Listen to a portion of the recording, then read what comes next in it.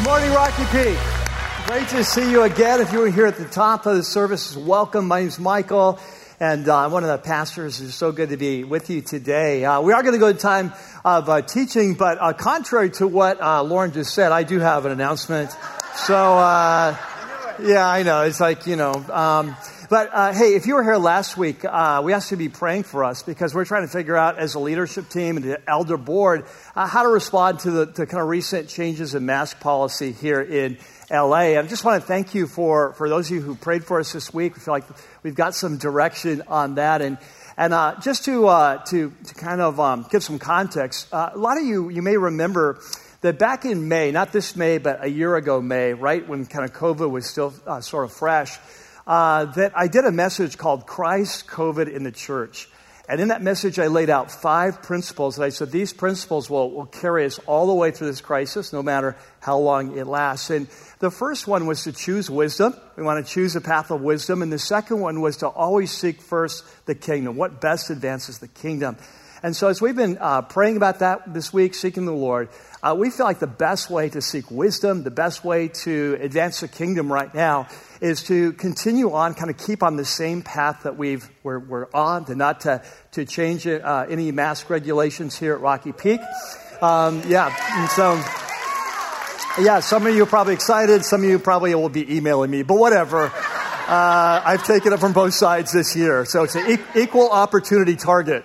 Anyway, what we're going to do is continue on with our current strategy. We want to be able to serve everyone at Rocky Peak. That's why we'll continue to provide a variety of ways to participate with us. And so if you're more comfortable online, we'll continue that. If you're more comfortable outside in the patio, we'll continue that. And then we'll continue meeting here in person too. And of course, if you want to wear a mask in here, that's certainly fine. We encourage you to do that if you want to. And so we just want to kind of have freedom in here. The one thing that I would say, though, is just kind of remind you that if we're going to be in public space together and you're feeling not well, you have a cold, you're coming out with the flu or something like that, or even your kids with kids ministry, we just ask that just for the sake of the body that you would just kind of participate outside or online, but don't bring your kids to kids ministry if they're not healthy, because we're just trying to keep a healthy church. It's one of the ways we love one another. Amen? Amen. So we're going to go into our time of teaching now. So if you haven't already done so, inside your program is a message note sheet. It's green and white, and it'll definitely be helpful. For those of you who are joining us online, whether it's on YouTube or other church platform, you could just kind of click up on one of those options above and kind of download that whichever way you'd like to use it. But if you're all ready to go, I'm ready to jump in. You guys ready to go? Okay, let's pray. And God, we're just excited to be here as your church and your place and pursuing you with a whole heart. Now, last week we talked about passion and how we've been created to live a life of passion, and that of all our passions, that you are to be our number one passion.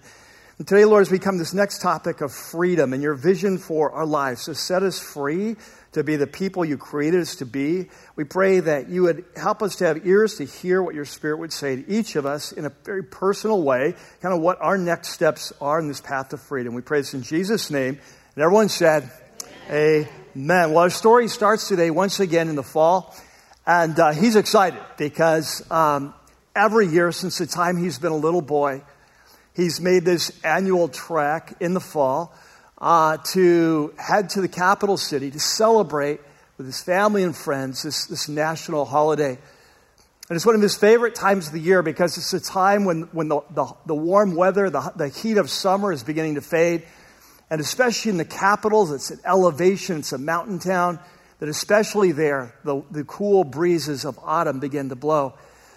But this week, as he comes to the capital with his family and friends for this great reunion, the highlight of the week is not the normal sights and sounds of the city. It's not the traditions that meant so much to him over the years.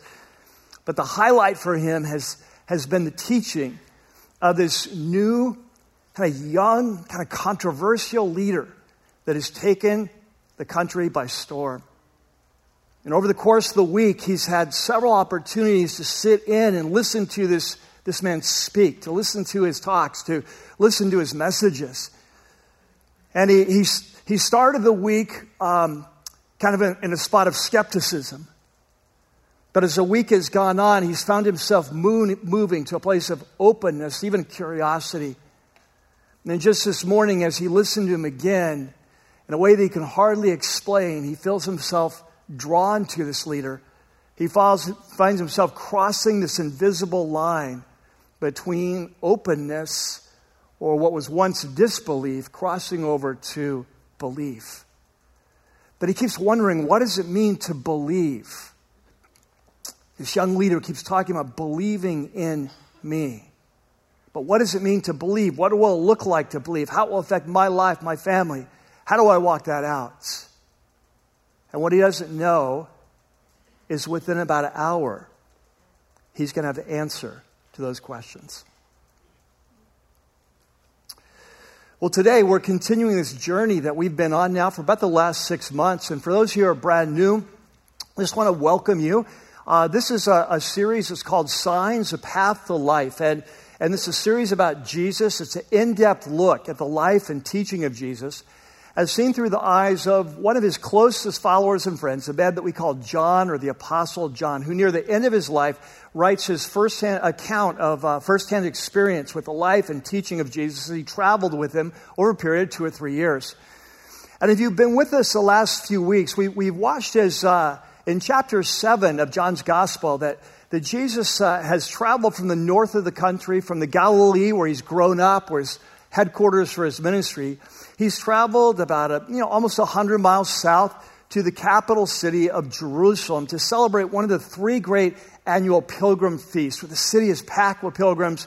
This one is called the Feast of Tabernacles. It happens in the fall, usually around October.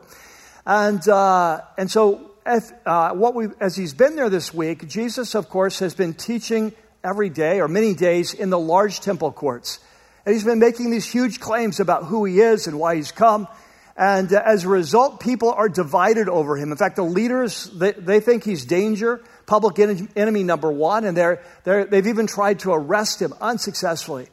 The people are extremely divided. Some see him as a good man. Some even see him as the Messiah. But others see him as a bad man, as even a false prophet. And so today we're going to pick up where we left off last week. That as Jesus was teaching last week, John told us that many in the crowd, after this most recent teaching, crossed over the line and began to believe in Jesus. But the question is, what does it mean to believe in Jesus? And so if you have your Bibles, you have your apps, let's go ahead and open up. Let's turn on. Let's go to John chapter 8. We're going to pick it up at verse 30, which is where we left off last week. Amen.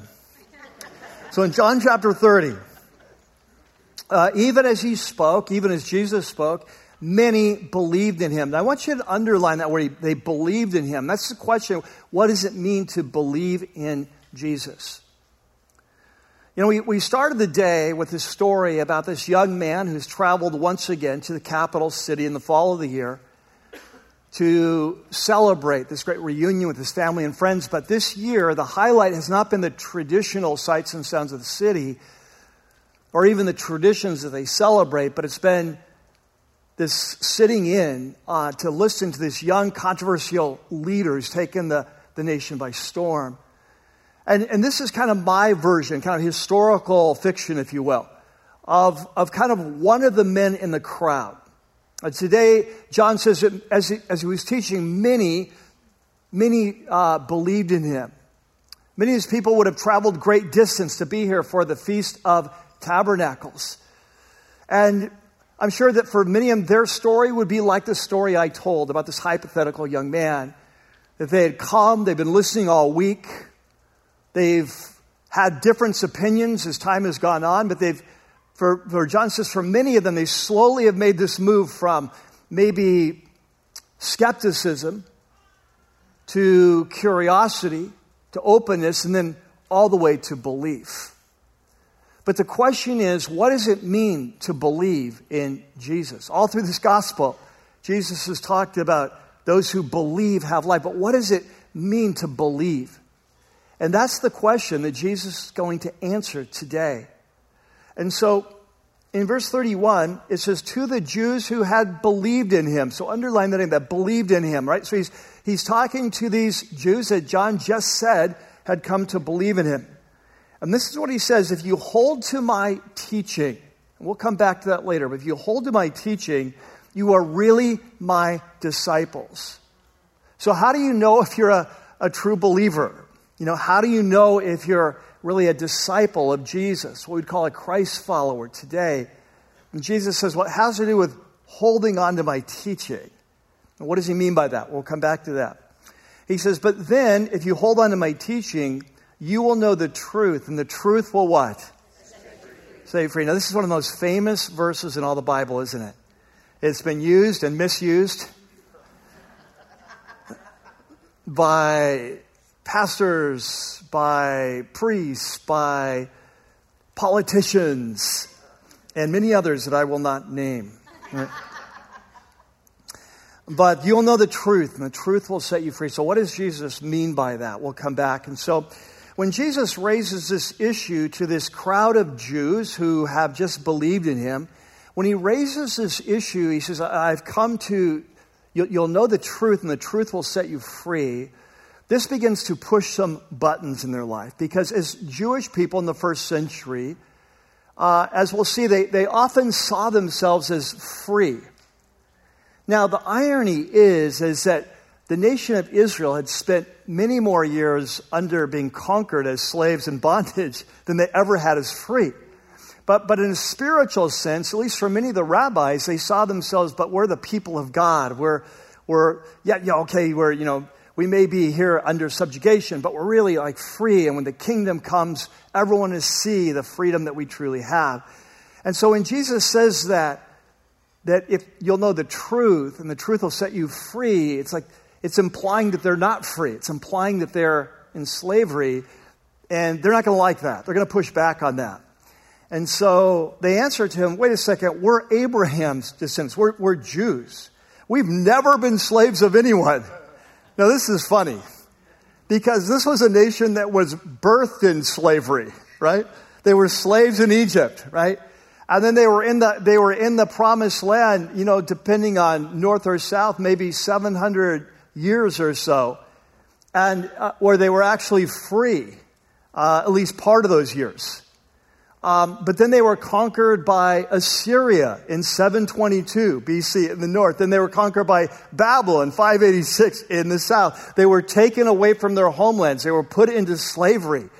And that ever since then, they were almost always under subjugation. There was a short time when they weren't. But after Babylon, it was Persia. And after Persia, it was the Greeks, Alexander the Great. And after the Greeks, it was Egypt again, under the Ptolemies. And after Egypt, it was Syria again. And then right now, it's Rome.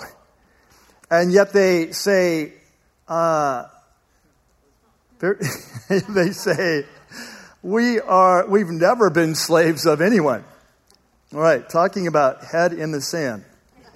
All right, so Jesus says, no, I'm talking about a different kind of slavery.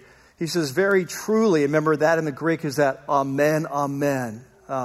Whatever Jesus says this when he's about to say something very important, he doesn't want you to miss. He says, everyone who sins is a what? Slave of sin, right? Because we come under this condemnation, under judgment from God for our rebellion against the King. We come under the power of sin, its magnetic power that pulls us to the dark side that's always destructive. And so he says, I tell you that everyone who sins.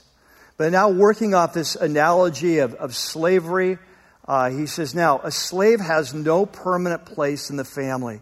Like if you're a Jewish household, you're a Roman household, and you have a slave, they don't have a permanent place there. There's no organic tie to the family. They can be sold at will. He says, but a son, that's different. If you're a son in a family, then you have this organic tie. You'll always be a son. And now he says, but if the son, notice capital S, talking about if the ultimate son, remember Jesus always presents himself as the son of the Father. He said, if the ultimate son sets you free, you'll be free indeed. So Jesus says that this is why I've come, to set people free. And we'll come back to that. He says, so I know that you're Abraham's descendants, you're Jews, but you are, at least some of you, are looking for a way to kill me. Remember, the crowd's very divided. And the reason is because you have no room for my word. So this is interesting.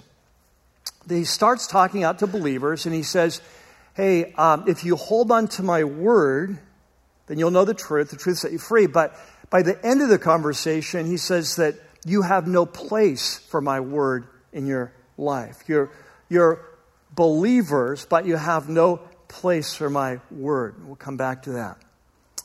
And he said, I'm telling you what I've seen in my Father's presence, and you are doing what you've heard from your father. And so he raises this issue of fatherhood in their life, and next week we'll delve into that. But for today, I want to stop here today, and I want to zoom in, focus on, highlight this key teaching of Jesus, that where he says that you will know the truth, and the truth will set you free. And I want to talk today about what does it mean to be a true believer in Jesus, according to Jesus. And then come back at the end. We're going to have a couple principles about that, and then come back at the end and ask kind of one pertinent, kind of pressing, provoking question. All right, so here we go. There in your note sheet, the signs, the promise, freedom. All right, so two principles. So the first principle goes like this, that real faith leads to following. Or if you like the word true faith, I really debated which word to use. I kind of like them both. They have a little bit different connotations, but real faith or true faith leads to following. Now, this is interesting. This is a very interesting passage because scholars actually struggle with this passage, not because of the main thing Jesus is saying that we're going to look at about you'll know the truth. They don't struggle about that. What they struggle with is who is Jesus talking to in this passage? Who is he addressing? Because he starts off there, you notice on your note sheet, he starts off there in John 8:30, even as he spoke, many what? Believed in him. And to the Jews who had believed in him, right? So John sets us up that Jesus is addressing those who had believed in him. And yet, as we go through the passage, it doesn't sound like anyone's believing in Jesus.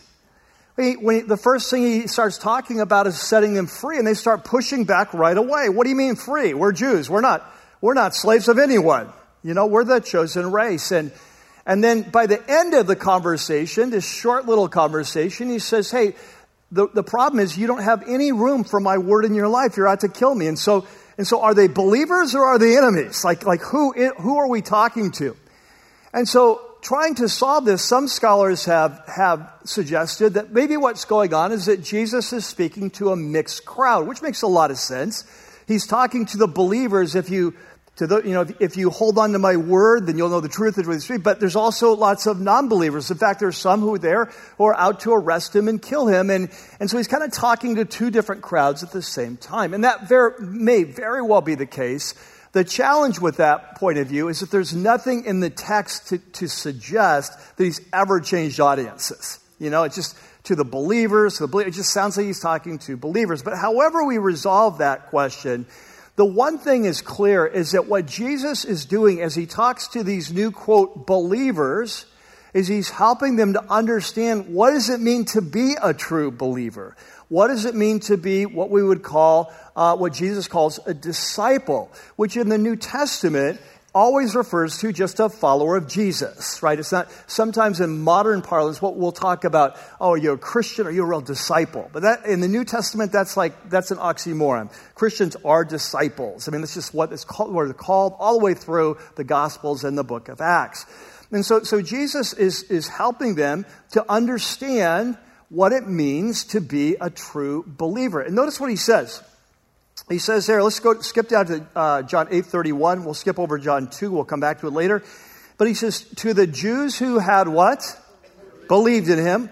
He says, if you hold to my teaching, you are really my disciples. So he says, how do you know if you're a true believer? How do you know if you're truly a disciple, what we would call a Christ follower? He says, well, the way you know is by the way you respond to my teaching. Now, I want to drill down on this because it's very important. So I want to focus in on this phrase, if you hold to my teaching, right? So let's talk about that. In the Greek, we're going to do a little Greek work here, okay? Is that okay? I know it's 9 o'clock, but is that okay? All right. Very easy. Very easy. If you hold to, okay, the Greek word that's translated hold to is a 4-letter word. And it goes like this. I want you to write it down. Okay, so if you're sleeping, it's time to wake up. Okay, so M-E-N-O. Okay, like a long O. So it's pronounced meno. Meno, okay? So he says, if you meno in my word, literally in the Greek, for teaching it's word, if you meno in my word, then you are a true disciple. That's how you know if you're a disciple, right? So what does it mean to meno in his word? Well, this is a very important word to Jesus, and he's going to use it again in a few chapters, and I think this will help us to understand, get the nuance of it. He's going to use it again in a very famous passage in John chapter 15. So in John chapter 15, Jesus makes his 7th and final I am statement. And he says in that passage, I am the vine and you are the branches. Right? Very famous. I'm the vine, you're the branches. And so he's going to draw an analogy. He's going to say, your relationship with me is like the relationship between a grape branch to a grapevine, right? So obviously, if you cut off the branch from the vine, it can't bear fruit. It can't bear grapes. And so in this analogy, Jesus says that I'm the vine, you're the branches, and if you want to bear fruit, you have to stay connected to me, all right? Now, guess what the word is for stay connected? It's meno. Right? That if you want to bear fruit, you have to meno in me. And so how was that translated in John chapter 15? Well, in the old King James Version, some of you will remember this, that it was translated abide. If you abide in me, and I in you, you'll bear much fruit. In like more recent versions, if you remain in me. But the idea is staying connected in this organic union. We're sticking together. And so this helps us to understand what Jesus is getting at here in John 8, where he says, if you hold on to my word, if you abide in my word. Sometimes it's translated, if you continue in my word, if you remain in my word. If you meno in my word. The idea is what we would describe here at Rocky Peak as if you listen and follow my word. Right? Real faith, here's what I want you to get. Real faith leads to following. That true belief, being a true believer, is more than liking Jesus on Facebook. It's more than being a fan. There's a difference between a fan and a follower. And what we've seen throughout the Gospel of John, we'll talk about this more later, is that there are many fans who stop following at some point in life. There's many people who believe at one point and stop believing later on. And so Jesus here is defining for us, what does it mean to be a true believer in Jesus? What does it mean to be a disciple? He says, you meno, you remain, you listen, and you follow my word.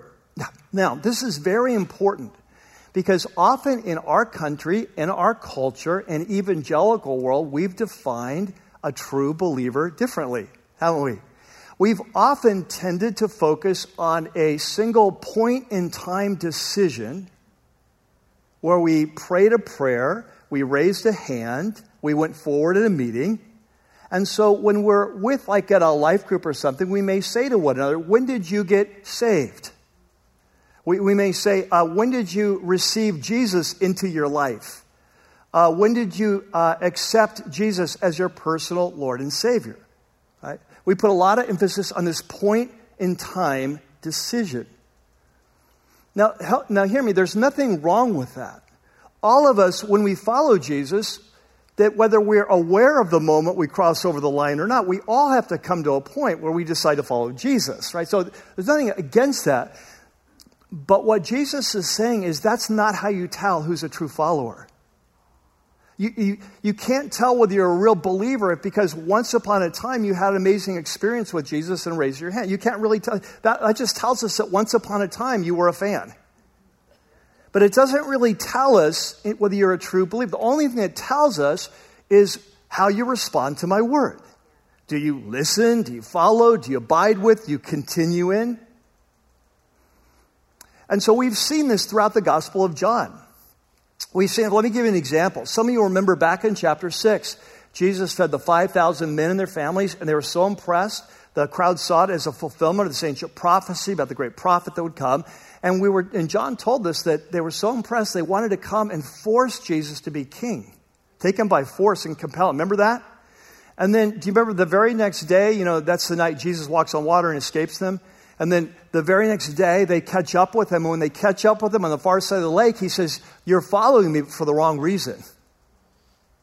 And he begins to deliver one of his hardest hitting messages. Remember what I called it, a thinning the herd message?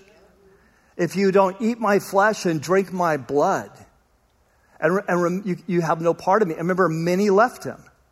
So the day before, they believed in him. The day after, they didn't. They were fans who were revealed not as followers. They were fans. Often you can't tell who's a fan or a follower until it comes to whether we have to follow. Because fans and followers often look similar until it comes to a point in our life we have to follow. And it's going to cost us something. Remember this. This was a long time ago. But back in chapter 2, the very first time that Jesus went to Jerusalem for Passover, and I put the verse there on your note sheet. Let's go back to it. We passed over earlier. But in John 2, it says that while he was in Jerusalem at the Passover festival, this is the very first start of the gospel, many people saw the signs, these supernatural signs that he was performing, and they what? They believed in his name. So underline that. So John says they believed in his name. He says, but Jesus would not entrust himself to them. And I don't know if you remember this, but I told you in the Greek, the word for believe is used in both places. What it literally says is they believed in him, but he didn't believe in them. Like he recognized that they believed in him in the superficial sense that at that point in time, if he was running for office, they would have voted. But he knew that they weren't going to follow him over the long haul. He knew that they could not be trusted. He could entrust himself to his disciples, but not to these people.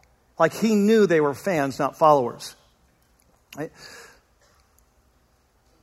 And so what we see here is Jesus is defining for us what does it mean to be a believer. And I want you to think how different our country would be today if we defined what it means to be a Christian like Jesus defined it. Well, one of the heartbreaks of our time is that the outside world thinks they know what it means to be a follower of Jesus because there's so many Christians who are claiming his name. But we're not following. And so they don't see the love. They don't see the sacrifice. They don't see the courage. They don't see the purity. They don't see the transformed lives. What they see is sort of a group that's maybe a voting bloc or certain political aspirations or certain, right? They don't see like transformed lives. And so it's so easy. You know this, right? With people at your work or friends and, Christians. I know they're hypocritical. They're this. They're holier than thou. You go, wait a second. That's not what the Bible says a Christian is at all. Why is that the public perception? Because we've bought into this false definition of what it means to be a believer. We've defined a fan as a follower. And Jesus says, no, the way you tell who's a true believer is how they respond to my word. That true or real faith leads to following. All right, number 2. Hey, the second point is that real following leads to freedom. So Jesus goes on to say, in John 8, there on your note sheet, to the Jews who had believed in him, he said, if you hold on to my teaching, so we get that now, if you take my teaching seriously, you meno in my teaching, you listen and follow my teaching, you remain in, you continue with it, you hold on to it, then you're really my disciples. That's how you know. He says, and I want you to circle that word then. Very key word. He says, then. After you have held on to my teaching, listened and followed my teaching, then at that point in your life, you will know the truth. And the truth will set you free. What's going on here is that Jesus is almost giving us a spiritual equation. And we'll talk about that more in just a second. But I want to point out two things that Jesus is making very clear. First, I want you to catch that Jesus says, this is why I've come, to set people free. Right? There's no way. He says, hey, if the Son sets you free, you're free. This is why I've come. And you say, well, free from what? We'll talk about this more later. But right away he says, free from sin. Anyone who sins is a slave to sin. So he says, free from sin.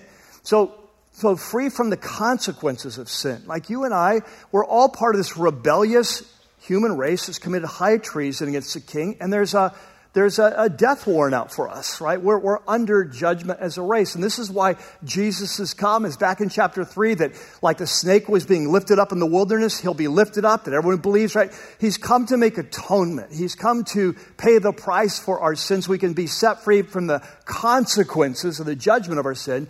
But I want you to catch this. He's also come to set us free from the power of our sin. This magnetic pull that we all have to the dark side, that is so destructive in our lives. What later in the New Testament the Apostle Paul will call our flesh, our fallen human nature, this magnetic pull to everything that's destructive, that he's come to set us free. So that's the first thing. Jesus has come to set us free. But then secondly, what I want you to catch is Jesus is marking out for us the path of freedom. I've come to set you free. Here's the path. And so he says that if you hold on to my word, then you'll know the truth will set you free. And he's giving us almost a spiritual equation there. Like remember in school, like A plus B equals C, right? And so the A, if you hold on to my word, you listen and follow my word, right? That's the A. Then, at that point in your life, you will know the truth. If you hold on to my word, you follow my word, that your eyes will be open to the truth about life. You'll see the path to life so you can make right choices, right? He said, and then that truth will set you free. So A plus B equals C. If you hold on to my teaching, you follow my teaching, that will lead to spiritual illumination in your life. You'll see the truth about life, and that will lead you to freedom. Are you with me? You following this? Okay, so what I want you to catch is that Jesus says that in the spiritual life, obedience precedes insight. In the spiritual life, obedience precedes insight. Often, we want to have insight before we obey. If I could just understand, God, how life will be better, if I could understand how this will lead to freedom, then I would trust you and I would do it. And Jesus said, no, that's not how it works. You trust me first. And you follow what I tell you to do, and then trust me, it will lead to the insight that will lead to freedom. That the insight comes after the obedience, not before the obedience. Are you with me? Okay, so let's ask this question then. So what happens if we skip the steps, the order, the sequence that Jesus lays out? What happens if we don't listen and follow his word because it doesn't make sense to us? And we're going to wait until it makes sense to us, and then we'll obey. Well, the whole thing breaks down, doesn't it? The whole equation breaks down. And so if we want to experience the freedom that Jesus has come to give us, that it involves a step of faith where we trust him. We trust that he loves us. We trust that he knows best. And we surrender our lives, and we abide in his word, and as we do, the lights begin to turn on. We begin to see the path that leads to life. We begin to make right choices, and that leads to freedom. Now, so what we've seen is that Jesus came to set us free. He's marked the path to freedom, but it leads to an important question in our life. And so there on your note sheet, you have a section called Signs, the key question.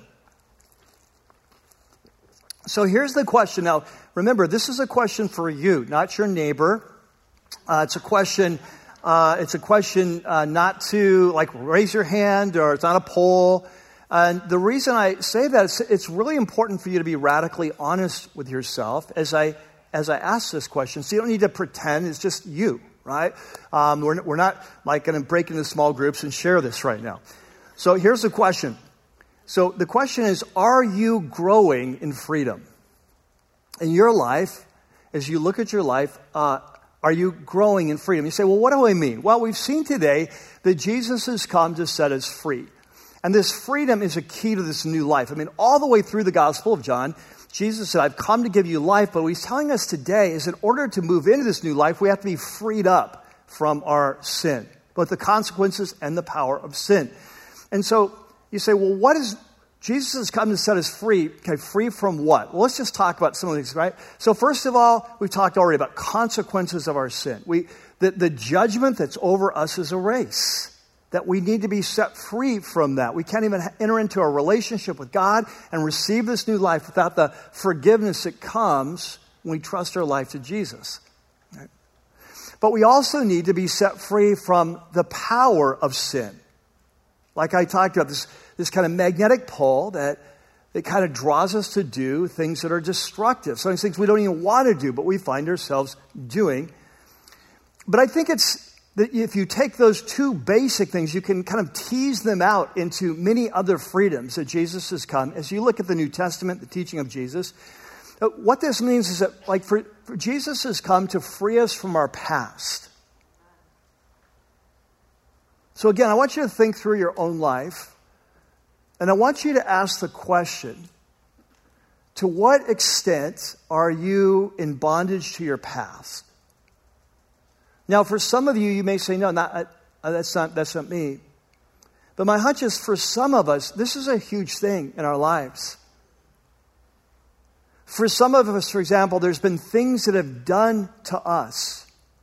Maybe sexual abuse. Maybe rape. Maybe physical abuse. That have shaped our view of ourselves, and it's led to a deep shame. Like we're that kind of person. Somehow we are responsible. And Jesus has come to set us free from that past.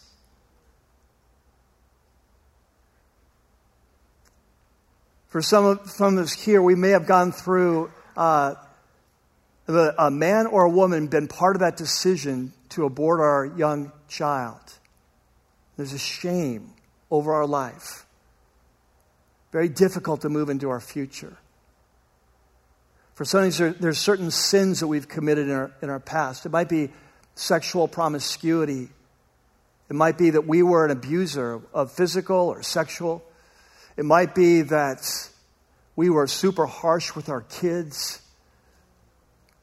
It might be that our anger has got us into trouble. We may have physically used violence in our life against people. But whatever it is, there's this shame from our past, and that Jesus has come to set us free from that. Because we can't move into the future when we're pulling the ball and chain of our past. We keep one step forward and then we go back. Like Jesus has come to free us from guilt, free us from our shame. You know, Jesus has come, as we've seen in the Gospel of John, to free us from the opinions of others. That we would no longer be codependent people. That would be people of courage, who have the courage to be who God's made us to be, and to not live to please others in that negative sense, out of fear. But we live our life for an audience of one. He's come to set us free. Jesus has come to free us from some of our old perspectives. You think of some of the things we've gone through as a culture recently. Maybe you come from a past of racism. It's how you were raised. And Jesus has come to set you free from that. Maybe that you were raised a certain way, that the way you valued your life, the way you measured your success was by the kind of job you had and how much money you make, how high you rise. And you have parents that have drilled that into you. And Jesus has come to set you free. It's not how I measure success where I come from. And it's not how we measure success where you're going. Right? Sometimes it's the way we've done relationships that have been really destructive. and have really wrought havoc in our life. And Jesus, I've come to set you free from the way you do relationships, because it's really dysfunctional. It's destroying you, and it's destroying everyone around you. Maybe for some of us, there's certain addictions in our life where we're addicted to drugs or alcohol. We're addicted to pornography. And Jesus says, you can't move into your future. I've come to set you free from that. And so the message that Jesus brings is that he's come to give us freedom. If the Son sets you free, you're free indeed. But the question I have for you is, are you growing in that freedom? Are you more free now than you were a year ago? Can you see the Holy Spirit working in your life and freeing you from these areas that were once binding us? You know, that freedom doesn't take place overnight, does it? It's like it's a lifelong journey, but we should be able to look at this and say, I'm getting more free. I'm getting free of my fear. I used to be in bondage to my fear, and Jesus is freeing me from my fears. Right? And so I think we need to ask this question, are we growing in freedom at a couple different levels? For some of us here, or for those of you who are online, for out in the patio, for some of us, we need to start at the basics, that you may be at where this young man was, who we started the story with, this young man who's just being exposed to Jesus. He's hearing the teachings of Jesus, and he's moved from skepticism, and he's moved all the way to speculation or openness, even curiosity. But somehow today, he's one of those men who have crossed over the line to believe in Jesus, and yet at this point, he might be more of a fan than a follower. And that may be where some of you are. That some of you you realize that you're being drawn, you're coming to Rocky Peak, the messages are making sense, there's something here, but you've never really had that time in your life where you've said to Jesus, Jesus, I need you to set me free.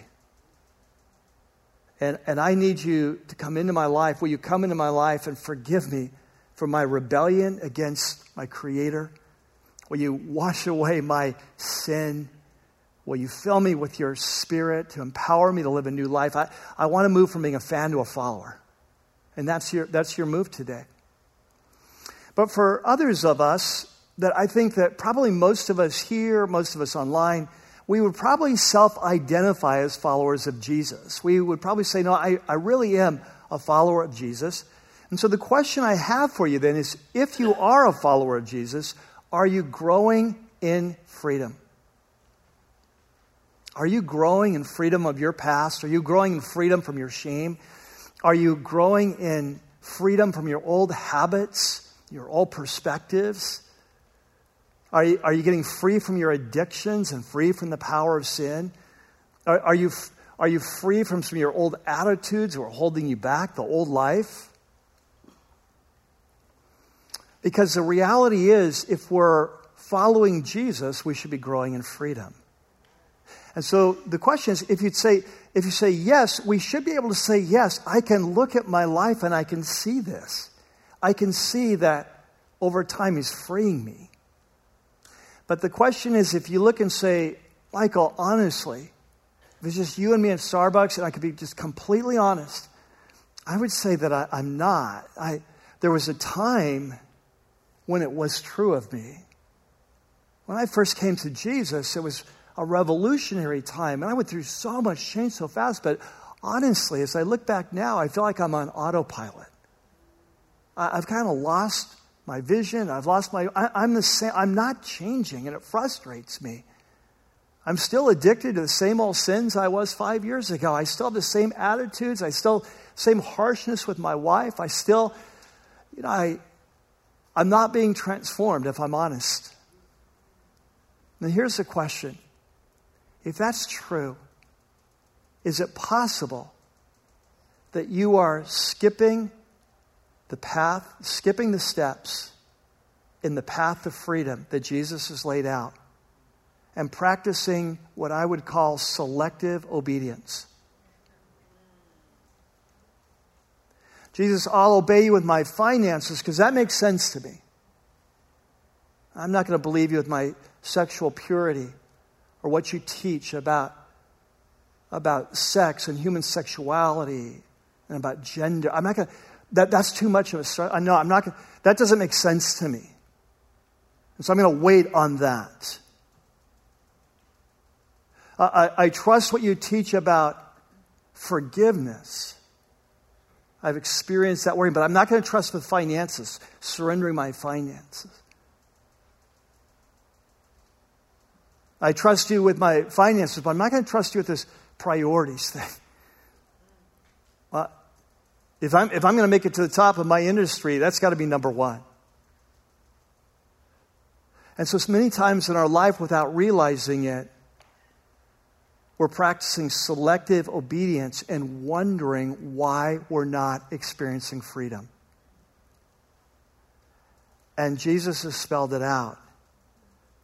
If you meno in my word, if you hold on to my word for dear life, if you stay connected to my word like a vine to the branch, if you continue in my word, if you listen and follow my word, if you allow me to come into your life and truly surrender your whole life to me, then what happened is that you will know the truth. And those things that seem so attractive right now and so hard to give up or so hard to surrender, that once you do, you're going to be free. And you're going to look back and say, how did I ever think that? How did I ever think that? It was ruining my life. Why couldn't I see that earlier? But if we wait to obey until it all makes sense to us, we've stopped the process. We've tried to shortcut the system. We want the freedom, but we don't want to follow. And we've fallen into the trap of being a fan, but not a follower. Amen? Amen. Let's pray. Father, these are challenging words that your Son gives to us, and yet words of beauty, words that lead to life, words that lead to freedom. Lord, I think of your word in Galatians. It's for freedom that Christ set us free. Therefore, do not be subject again to the old bondage. So, Father, we pray that today that you would be speaking to these words according to our need, that you would be highlighting any area of our life where we're practicing selective obedience and then wondering why we're not being transformed, experiencing that freedom you came to give us. We pray that even as we worship this song, God, if this is the first time in our life we need to ask you in to set us free, that during this song, we would just say that, Jesus, come and set me free. And if you do, I'll just follow you.